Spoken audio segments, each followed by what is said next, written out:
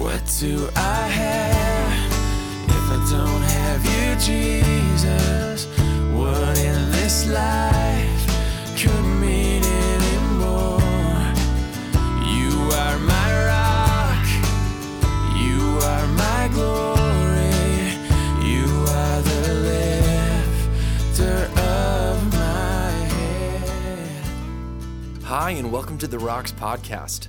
The book of Romans has been called the king of the New Testament epistles, and for good reason.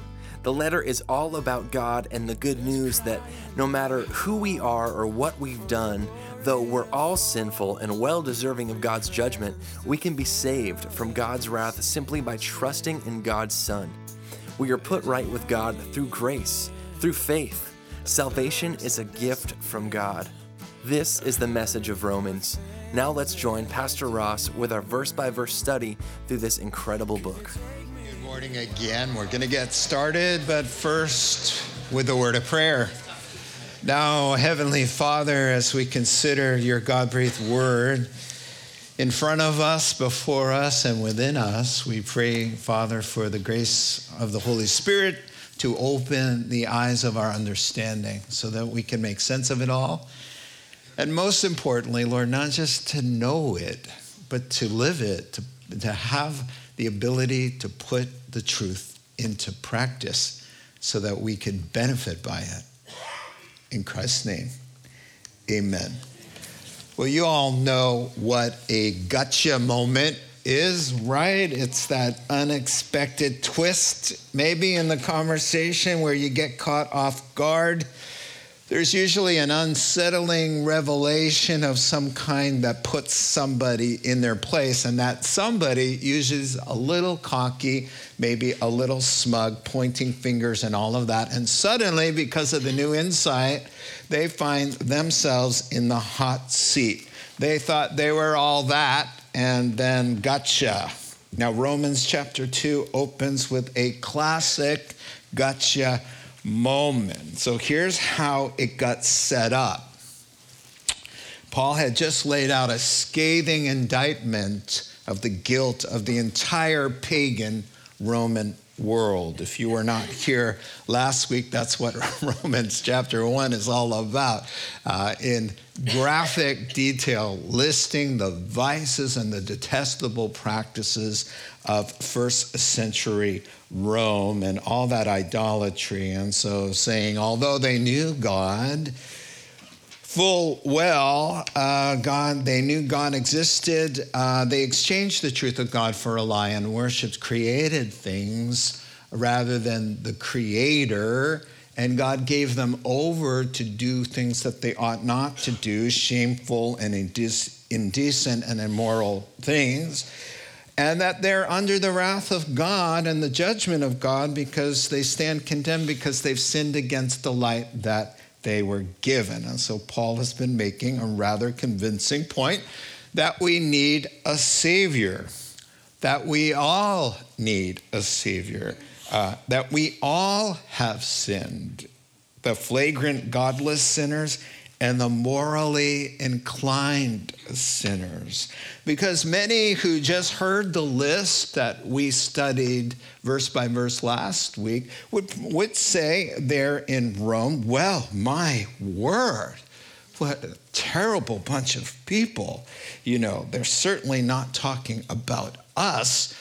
We're not like that. And it's almost as if after Paul got done with Romans chapter 1, that he imagines some self-righteous man shaking his head, pointing his fingers and looking down his nose at those nasty, godless, idolatrous sinners saying, amen, brother, preach it. So Paul says, okay. Romans chapter 2, verse 1. You, therefore, have no excuse, you who pass judgment on someone else, for at whatever point you judge the other, you're condemning yourself because you who pass judgment do the same things. Now, we know that God's judgment against those who do such things is based on truth. So when you, a mere man, pass judgment on them, yet do the same things, do you think you will escape God's judgment? Or do you show contempt for the riches of his kindness, tolerance, and patience, not realizing that God's kindness leads you to repentance? Well, the first 4 verses are out, and yes, indeed, gotcha. And he's far from finished. He's going to go on in this chapter, convincing self-righteous, morally inclined, nice people that they need Jesus too. And so sometimes a gotcha moment is malicious in its intent, right? They're trying to be mean-spirited about somebody and embarrass them in an interview or something like that. This gotcha moment brought to us by the Holy Spirit is the highest degree of compassion and love, because if you're not convinced that you need a Savior, you are going to perish. If you're trusting that you're basically a good person, God has to convince you out of that mistaken idea, or you will perish. So he has to convince you, he has to use harsh terminology, and he has to get up in our faces and say, hey, you know, your outward goodness isn't going to cut it. In fact, the Old Testament companion text is, all of our goodness is like stinky clothing, filthy rags, compared to God's holy moral requirements. For we have all sinned, even the nice people, even the religious people.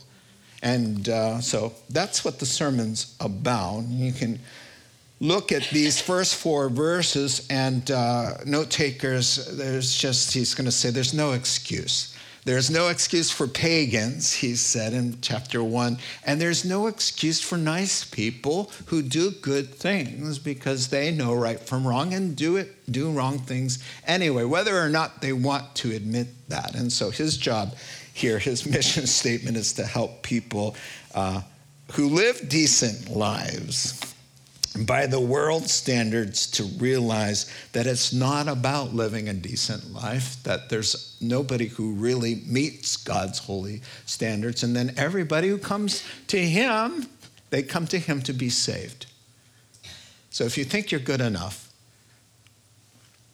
then you don't need the cross, and you don't need a Savior. And God's heart is broken about that.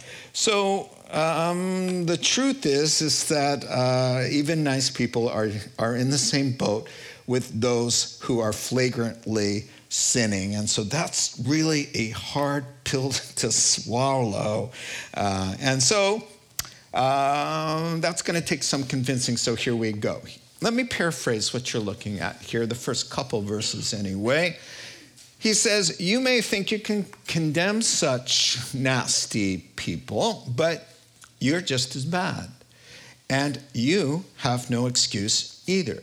When you say they're wicked and should be punished, you're condemning yourself because you realize that what they're doing is wrong, yet you do these very same things. So when he says you there, the NIV has it emphatic you, right? But really it's saying you, oh man, you know. He's saying, oh man, you who pass judgment. Now, passing judgment, what does that mean? Because it can be confusing, because there is passing judgment in the right way and in the wrong way. Now, it's often misunderstood, Jesus' words of judge not. People misunderstand that for you don't have the right to tell me I'm wrong. A friend of mine, somebody in the youth group actually told me, she said, I told my girlfriend that she should not be living with her boyfriend. That's not what Christian people do. And she said, don't judge me. Oh, no. Jesus said you must make right judgments in Matthew chapter 7. So a right judgment would be to discern whether a guy is teaching false doctrine or true doctrine, and then make a judgment call. You have to make judgment calls. How do you teach your children right from wrong except making judgments and teaching them to judge what's right or wrong? And the Bible calls us to that. Now, the wrong kind of judgment is here, as Jesus said, judge not, lest you be judged, is the same wrong meaning for judgment here in Romans chapter 2. Really, what it comes down to in the wrong sense is a hypocritical condemnation of somebody for the same kinds of behaviors that you're prone to do. A rush to judgment without the facts, to enjoy to kind of take somebody else apart, wanting to justify yourself at the same time. And Jesus went on to give an example of what he meant. He said, you like to point out the speck of the problem, the speck of sawdust in your brother's eye, his issue, without realizing you have a 2x4 hanging out of your eye. So how are you going to see clearly to adjust the little problem that your friend is having when you haven't examined yourself and you have a blind spot to a huge problem of your own? And so he says, why don't you work on getting the telephone pole out of your own head, and then maybe, perhaps then you can see with a right self-assessment and bring some humility, prayerfulness, love into your correction or help and assistance in somebody else's life. Marriages, marriages. Oh my word. Sometimes the biggest complainer is the biggest problem. And everything you're pointing out about the other person, you do the same kinds of things. But it's okay to be self-lenient when you're doing it, but very harsh and demanding when the other one is doing it. In other words, our sins look terrible on other people, right? And so, yes, this is the point of the verses before you, right? We go easy on ourselves, right? We have all kinds of euphemisms, you know. When they're doing it, they're lying. When we're doing it, we're just slightly exaggerating or stretching the truth a bit. For them, they're gossiping. For us, we're sharing a concern.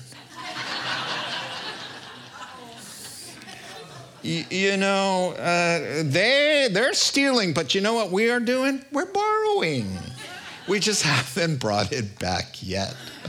But we will, which is another lie. And so, it goes on like this. So let's talk about this. For example, the unbelieving moralist who painstakingly pays his taxes. He doesn't know the Lord. And there's nothing wrong with being honest and good, but you just can't use it to justify yourself, looking down at others and compare yourself and say, because I'm an honest person in my financial affairs, therefore God should accept me, and look at those, and then somebody's in the newspaper for tax evasion. So the person who doesn't know Jesus and is paying his taxes on time can tend to justify himself and look down on the person who got caught. But the Holy Spirit is saying, sir, trust me, I can nail you in 100 different ways on how you've been dishonest and how you yourself cut corners. I can catch you. You're guilty, just like the other guy. So, in other words, religious or morally inclined people share the same sin, but have different sins. Does that make sense? Right. And so he says, you do the same. Now somebody will say, well, actually, I don't. Well, yes, the Bible says, listen, you do the same sorts of things, i.e., you know that it's wrong and you do it anyway. That's how you are like the pagan person. You know better. And here's verses 3 and 4 says, look at you, bingo. You point at behavior and you say, that is wrong. That should be dealt with. That's condemnable behavior. He says, very good, verse 3.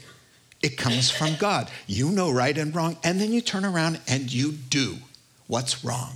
Now you are just proving by your own condemnation of bad behavior that it's wrong and they should know better, but you do the same kinds of things, that everything you ever done wrong, you knew it was wrong and you did it anyway, just like them. So in that way, you do the same thing. We just have different names for it and alike. So he just asks there at verse 3. So how do you think you're going to escape? If you don't have Jesus and you haven't reconciled to God and you do exactly what you yourself condemn, but you do it anyway, how are you going to escape? And then he goes on to verse 4 with this is what he's saying. He's saying, let's just say it's true that you are living a cut above, maybe, and you've got some moral disciplines. Maybe he's speaking to Jews in verse 4 who, they attend synagogue and they go to the holidays and all of this stuff, and they're pretty decent people. So he says the credit would go to God, verse 4. The credit would go to God. So even if you are living a cut above and comparing yourself to the world, who do you think is responsible for you having been lifted up out of the muck and mire of your own sinful nature? That glory and honor would go to God, not you. He says it's his kindness.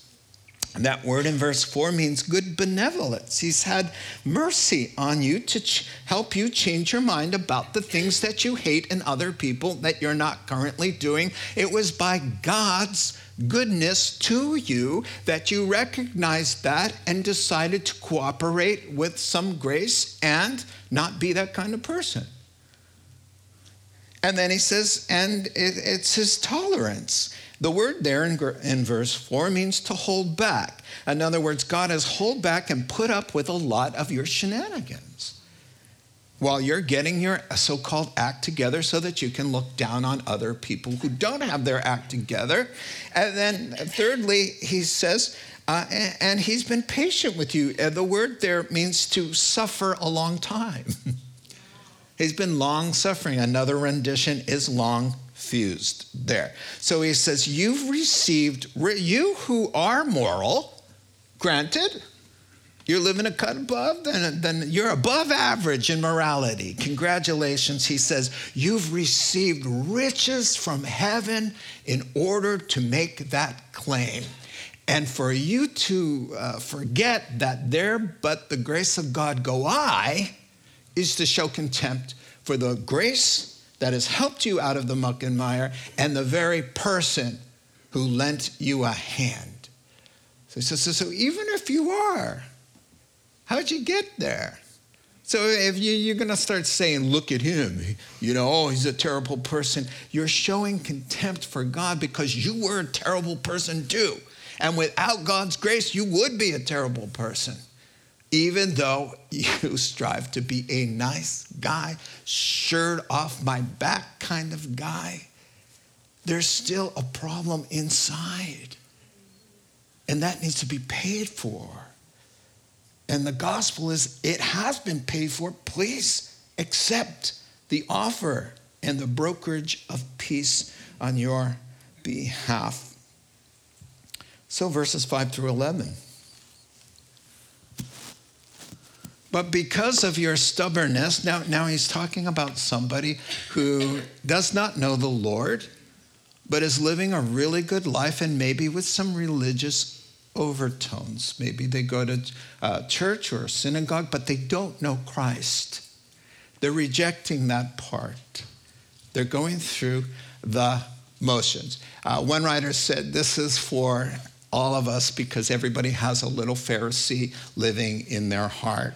And so we're going to flush that Pharisee out, okay, and put him to death. Sorry.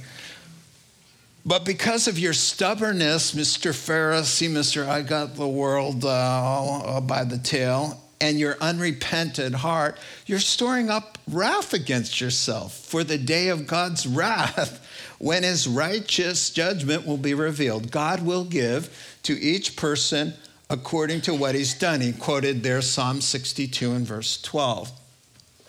To those who, now some wrapping up the two categories of people, to those who by persistence in doing good seek glory, honor, and immortality, he gives eternal life. But for those who are self-seeking and who reject the truth and follow evil, there'll be wrath and anger. There will be trouble and distress for every human being who does evil, first for the Jew, then for the Gentile.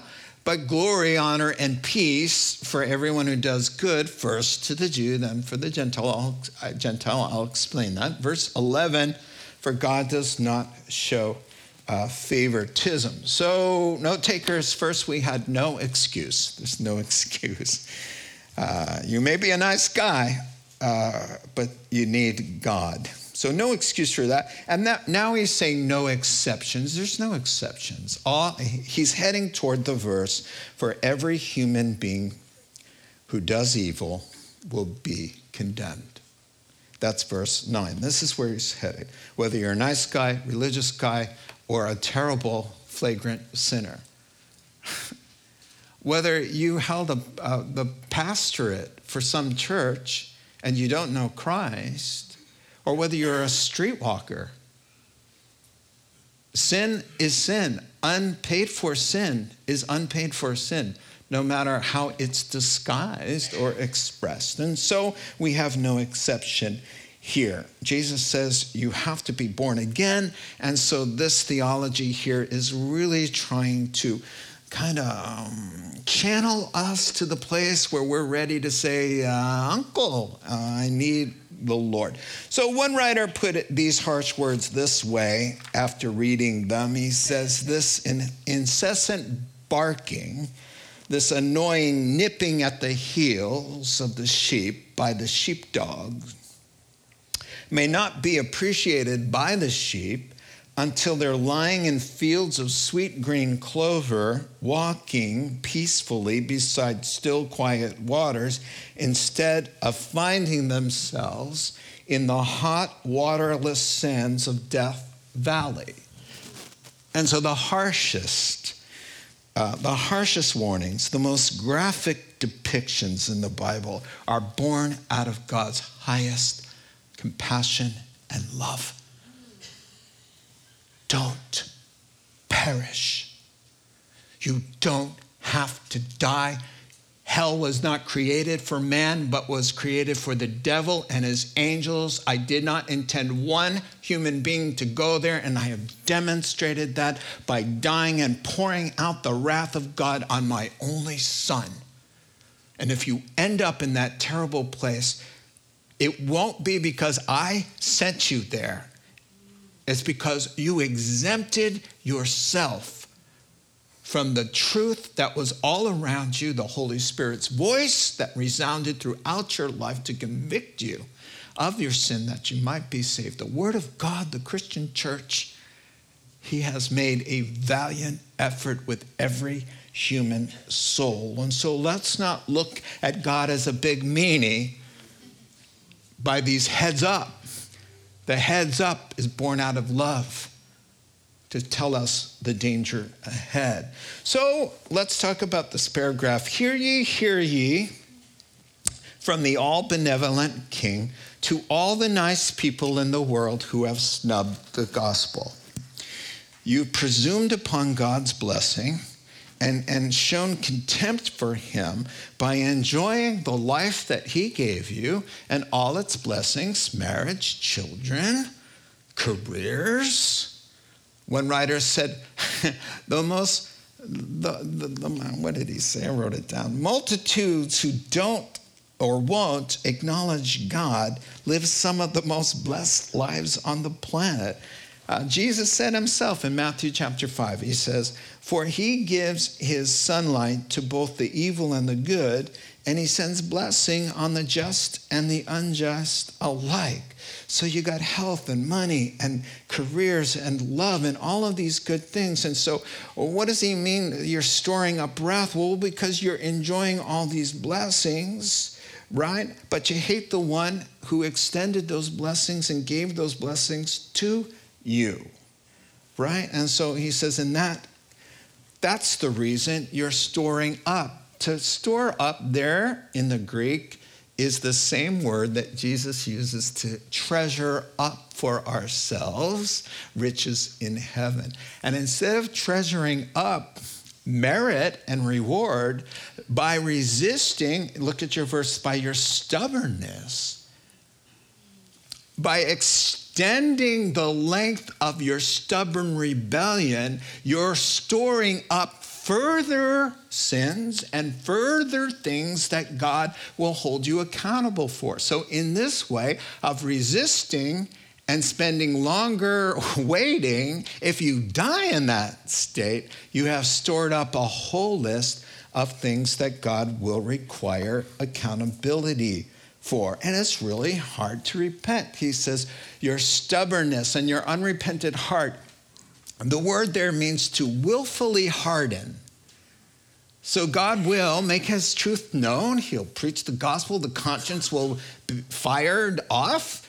And there's a willful decision to ignore the voice and the mercy and the benevolence of God, to sidestep that on purpose and to harden one's heart. And he says, if you keep on doing that, God's judgment will be revealed. That's the only thing waiting for you. Now, I got a random phone call. It's hard to bow the knee. That heart is stubborn. I mean, sometimes we laugh and we say, stubbornness is sort of kind of a funny kind of vice / almost virtue. Oh yeah, she's so stubborn, and we laugh, that kind of thing. But stubbornness with God is something you really don't want. It's a liability. You really don't, you don't want to win this fight. You want God to win. And the thing about it with God is that he'll let you arm wrestle him down. He will.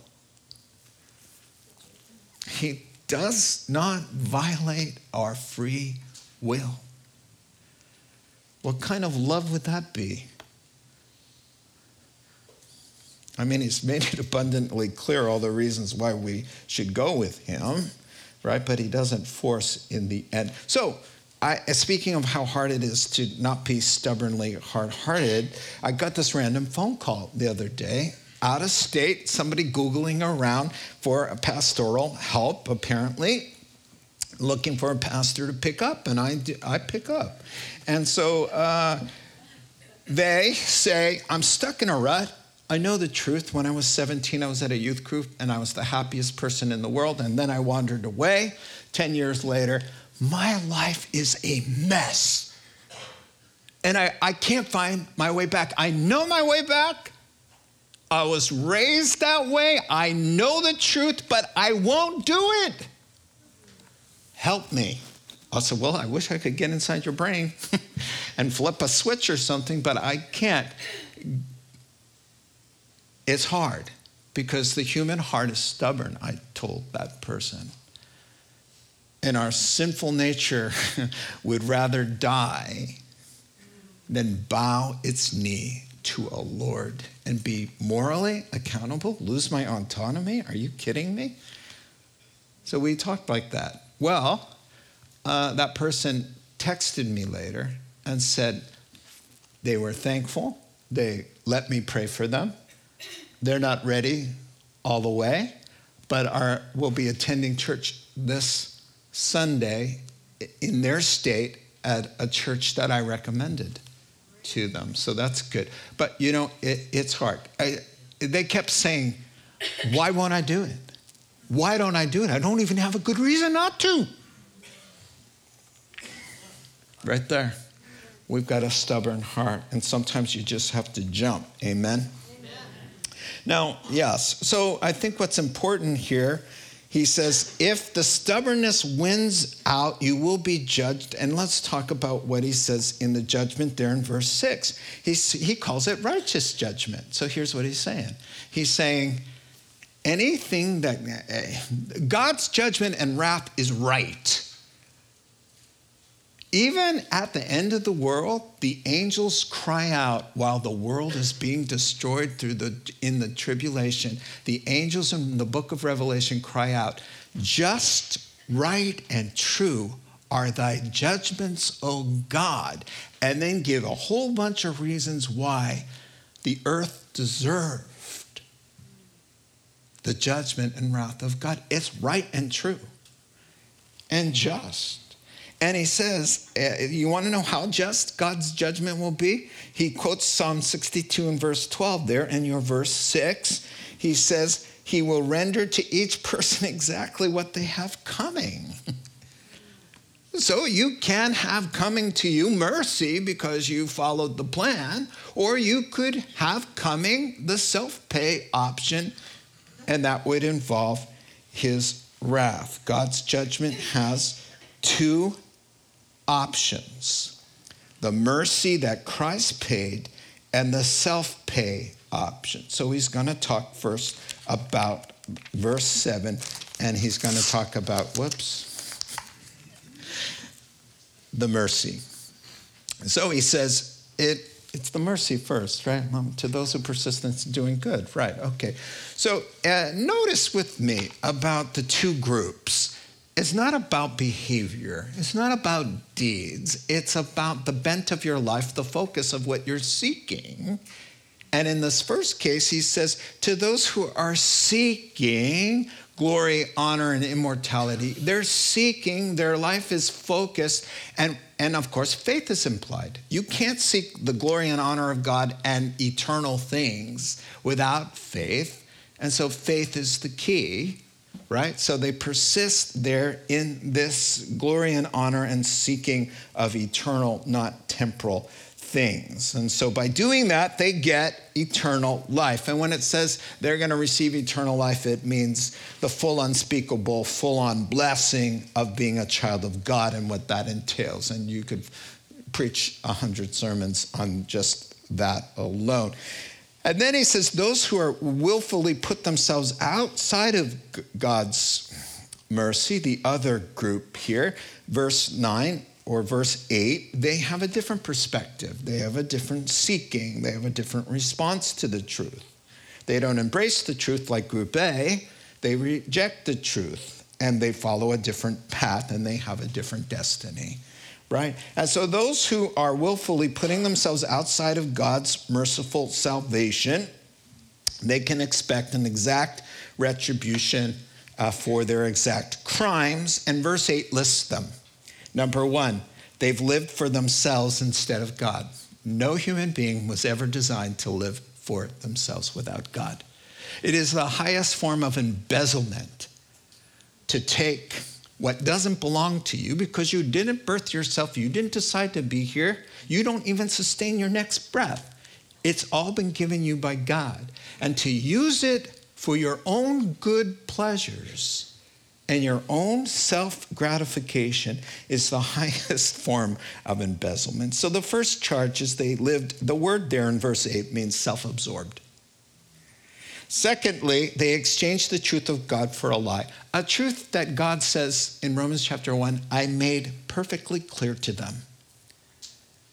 That's God's claim. And thirdly, they followed evil instead of Christ. Now, you know, when you follow somebody, you end up where that person is going, right? I know that was really profound. Think about that.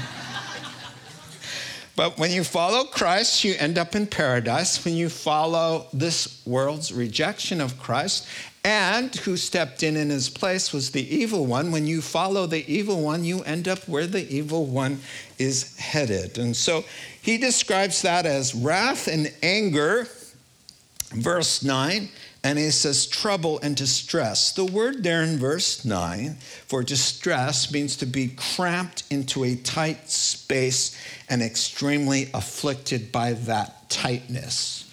And so he says every human who does evil, that would include everyone on the planet, is destined for that. Except, of course, I'll need the picture of the Lord. He says, you want to talk about wrath of God? sent fully on his sinless son, sinless because he was born of a human being, so he counts as a representation of one of us, and conceived of the Holy Spirit. He is the God-man with no sins of his own, so he can pay and qualify as a sacrifice for our sins. So God says, I will pour out my wrath that every human being deserves because they have all sinned. I will pour out my wrath on my son. That whoever simply believes in him, since nobody is good and nobody can measure up, if you just simply trust and yield your life over to the God who made you and died in your place, then you shall not be put to shame. You shall not experience the wrath, the anger, the distress, and the trouble that's coming on anyone who has committed evil and hasn't been paid for. God is just. He says, either I'm going to pay or you're going to pay. So he says, well, please choose life. Let me pay. He's the guy who reaches in every time and says, let me pay for this, let me pay. And the stubborn, unrepentant, deceived sinner, by his own rejection of the truth, keeps saying, I'll pay. I don't need your help. And to think that you're being nice and you're paying your taxes and your little goodness can beat this, that's showing contempt for the agony of the cross and the payment that God has made on your behalf. You can go back to those verses. We're almost finished up with them.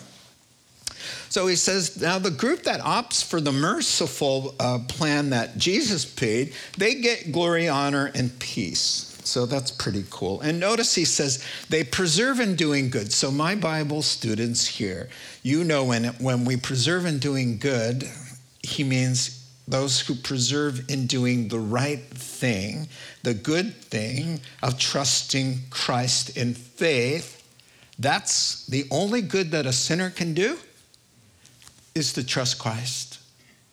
And then we do good because we have trusted Christ and have obtained eternal life. And that goodness counts for something for sure. So glory there for those who have been reconciled means a spectacular blessing beyond eternal minds is waiting. Honor means the highest privilege to sit at God's table with the Lord. He says, you're going to get that honor. When Jesus stands up and says, let me introduce you. Let me tell you something about this child of mine right here. He's going to do things like that. He's going to let you reign and rule with him. So you get this glory, this honor, and then he says he swaps out immortality for peace. This inner sense that's permanent and eternal of well-being. You'll never be afraid, you'll never be anxious, never be worried. He says that's what's coming. Eternal peace, glory, and honor. For what? Did you have to climb Mount Everest? Did you have to turn over a new leaf? Did you have to work your fingers to the bone? Did you have to crawl on your knees on broken glass? Did you have to cry for 10 hours? Did you have to say 1,000 Hail Marys and 100 Our Fathers? For nothing. Everything for nothing. Remember me when you come into your kingdom, Jesus. Done.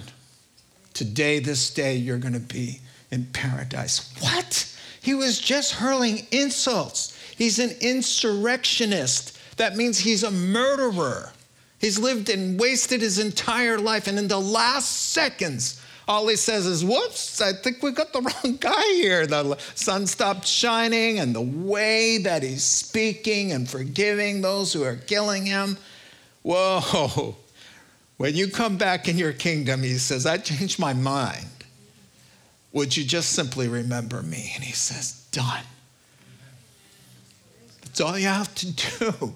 And the horror of perishing is this. a split second of no effort at all on your part except to yield and to say, yes, I believe, yes, save me. That's all it would have taken to avert an eternal disaster of the most tragic kind. So he says, and so, therefore, he says, God shows no favoritism. So you might say, I'm related to Abraham, Isaac, and Jacob. And that's what they thought. The Jewish people thought, we don't need to be saved. We're Jews. We're related to Abraham, Isaac, and Jacob. So he has to point out that that's not going to fly. And so he moves on. And we finish up. And this one gets confusing, but it's really not. And it's just like a few-minute thing. So probably the Jews are thinking, but I'm Jewish. I grew up. I'm related to Bible heroes. We got the Bible. We got the temple. I go to temple. I sing the Psalms. I memorize the scriptures. I got all of that. The only thing is I don't really have a relationship with that God. So it's sort of like the kid who grows up in the church kind of thing. Or the person who lives in a Christian country and is a church attender. They just don't feel like, hey, I don't get it. So he says, okay, listen. All who sin apart from the law will also perish apart from the law. The law means the Bible. And all who sin under knowing the Bible, having the Bible, will be judged by the scripture. For it is not those who hear the scripture who are righteous in God's sight, but those who obey the scriptures who will be declared right with him. So now time for a parenthetical comment. Indeed, when Gentiles, a Gentile is just your average guy, not a Jewish guy, just your average guy out there in the world. It means nations, just some guy who's not a Jew. So indeed, when some guy who's not a Jew who does not have the Bible or know anything about the Bible, do by nature the things that the Bible requires, they are a law for themselves, even though they don't have the scriptures, since they show that the requirements of the scriptures, of what God desires for us, are written on their hearts. Their consciences bear witness, and their thoughts now accusing or defending them. This is going to take place on the day when God will judge men's secrets through Jesus Christ, as my gospel declares. So that's as far as we get this morning. And a quick wrap up now. The first point was no excuse. Everybody knows. Verses 1 through 4. No takers, no exceptions. Verses 5 through 11. And now we finish up with no more secrets, because the day will reveal all the truth. The truth will come out. Verses 12 through 16. Okay, so listen, this is not as hard as it looks. There are two classes of people that he's dealing with. Those who have the Bible and knowledge truth, and those who don't.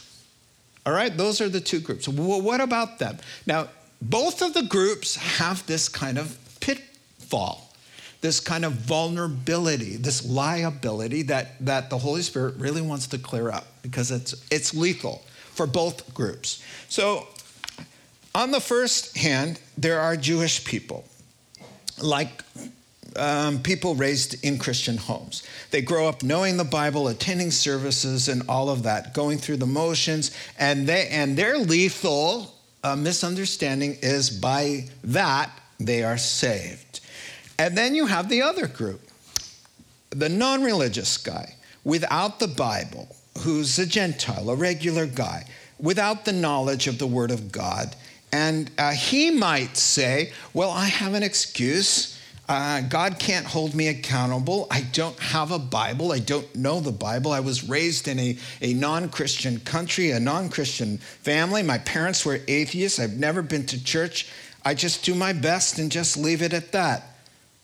I've got an excuse. Do you see? So the Jew's excuse is, I'm a Jew and I'm a good person. The person who doesn't have the Bible says, well, I didn't know. So he has to convince both of them, oh no, you've got warped thinking. So actually, verse 12 is the argument in a nutshell. Here's what he's saying in verse 12. Those who sin or reject God without the Bible, they perish because they sin against their conscience. And those who sin and reject God with the Bible, full knowledge of God, like the Jews, will be judged by the Bible they have. So there's no favoritism, right? And so here's what he's saying.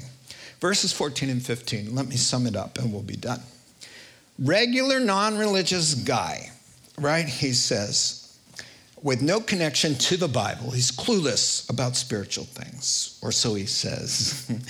When he does right and avoids evil by his instinct, he shows he knows what the Bible teaches about right and wrong, even though he's an atheist, all right? And maybe no Bible in his hand, but he has the Bible in his heart because God put it there in every human being. Now, he doesn't require the Bible because the basic right and wrong was written on his heart. And he says he feels good when he does the right thing. His thoughts defend him. So when he remains faithful to his wife, when he tells the truth instead of lying, his conscience says, way to go. That's the right thing to do. And then he says he feels convicted and bad, and he feels guilt when he does the wrong thing. When the conscience says, what? You're going to steal? You're going to take something that doesn't belong to you? Are you crazy? You're going to cheat on that woman? She's bore your children and put up with you for 10 years? And you're going to sin like that? I don't think so. Says the conscience of the atheist who's never seen a Bible, who lives in Pakistan. The Bible's claim is that he knows enough, and he's proving that he has knowledge of right and wrong. So he ends the whole thing at verse 16, says, you know what?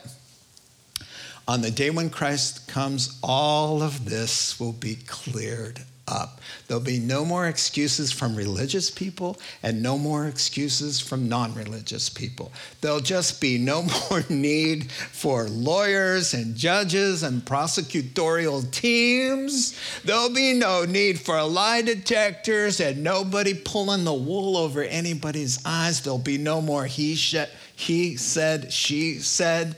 There'll be no more, I was raised this way, and this is my problem, and this is why I did it. There'll be none of that. He says, because people will stand before God.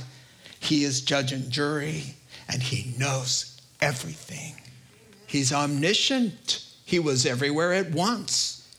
So there'll be no arguing, no debating, no manipulating, and no more deceiving. He says, and here's the good news. The good news, he says, according to my gospel that he loves so much, he says, my good news, God's good news that I've embraced as my own, he says, the good news is this: God is going to lay the truth bare and reveal the secrets of men's hearts. That's the good news. What? Well, depending on which group you belong to. I mean, if you belong to the group whose secrets Jesus was stripped so that we could be covered, the word atonement means to cover. So if your sins and secrets are covered, whoever calls on the name of the Lord shall not be put to shame. Now, that's not to say he won't deal with our secrets as believers. He will evaluate us for reward or forfeit of reward. So even then, the secrets will be made known. We will not be ashamed, but we will be dealt with accordingly. But for them who have no payment, he's going to say, payment is due. Payment is due. And what are they going to say? He says, they're going to say, whoa. No, there's none of that, because they're standing before the omniscient, all-knowing, all-powerful, all-loving God who will show them a history of all the times they had opportunities. And this is the worst part. Every single time it registered in their mind and heart that it was true and they should do it. That will be laid out. You knew. Here's where you knew. Here's what you said. Here are your exact words of your own conscience. And yet you find yourself here. Good news for us, bad news for them. And then he cries out one thing. He says, this day I lay before you life and death. That's the spirit of it. Choose life. Choose love. Choose mercy. And here's how I want to close. Ezekiel chapter 33, verse 11. He says, as surely as I live, the Lord swearing an oath using his own name, I take no delight in the death of the wicked, rather that they would turn from their wicked ways and live. That's the heart of the Lord. Let's pray. Heavenly Father, thank you for your great love. Thank you for your long suffering, your kindness, your tolerance. Thank you that you bore the wrath of God so that we would never have to deal with that kind of judgment. Thank you for judging our sins on the cross. And help us, and especially anybody here who's still dragging their feet and shutting your voice out. And I would imagine this was quite an unenjoyable hour, having to dodge yet again for an hour the truth that could set them free. But I do pray, God, that if anybody's here struggling like that they'd have a miraculous change of heart, that you would help them to believe and not perish. In Christ's name, amen. You have been listening to the Rock Podcast. Our regular services are held on Wednesday nights at 6:30 and Sunday mornings at 8:30 and 10:30 a.m. in Santa Rosa, California. If you would like to learn more, please visit our website at cctherock.org. Sometimes it feels like I'm breathing.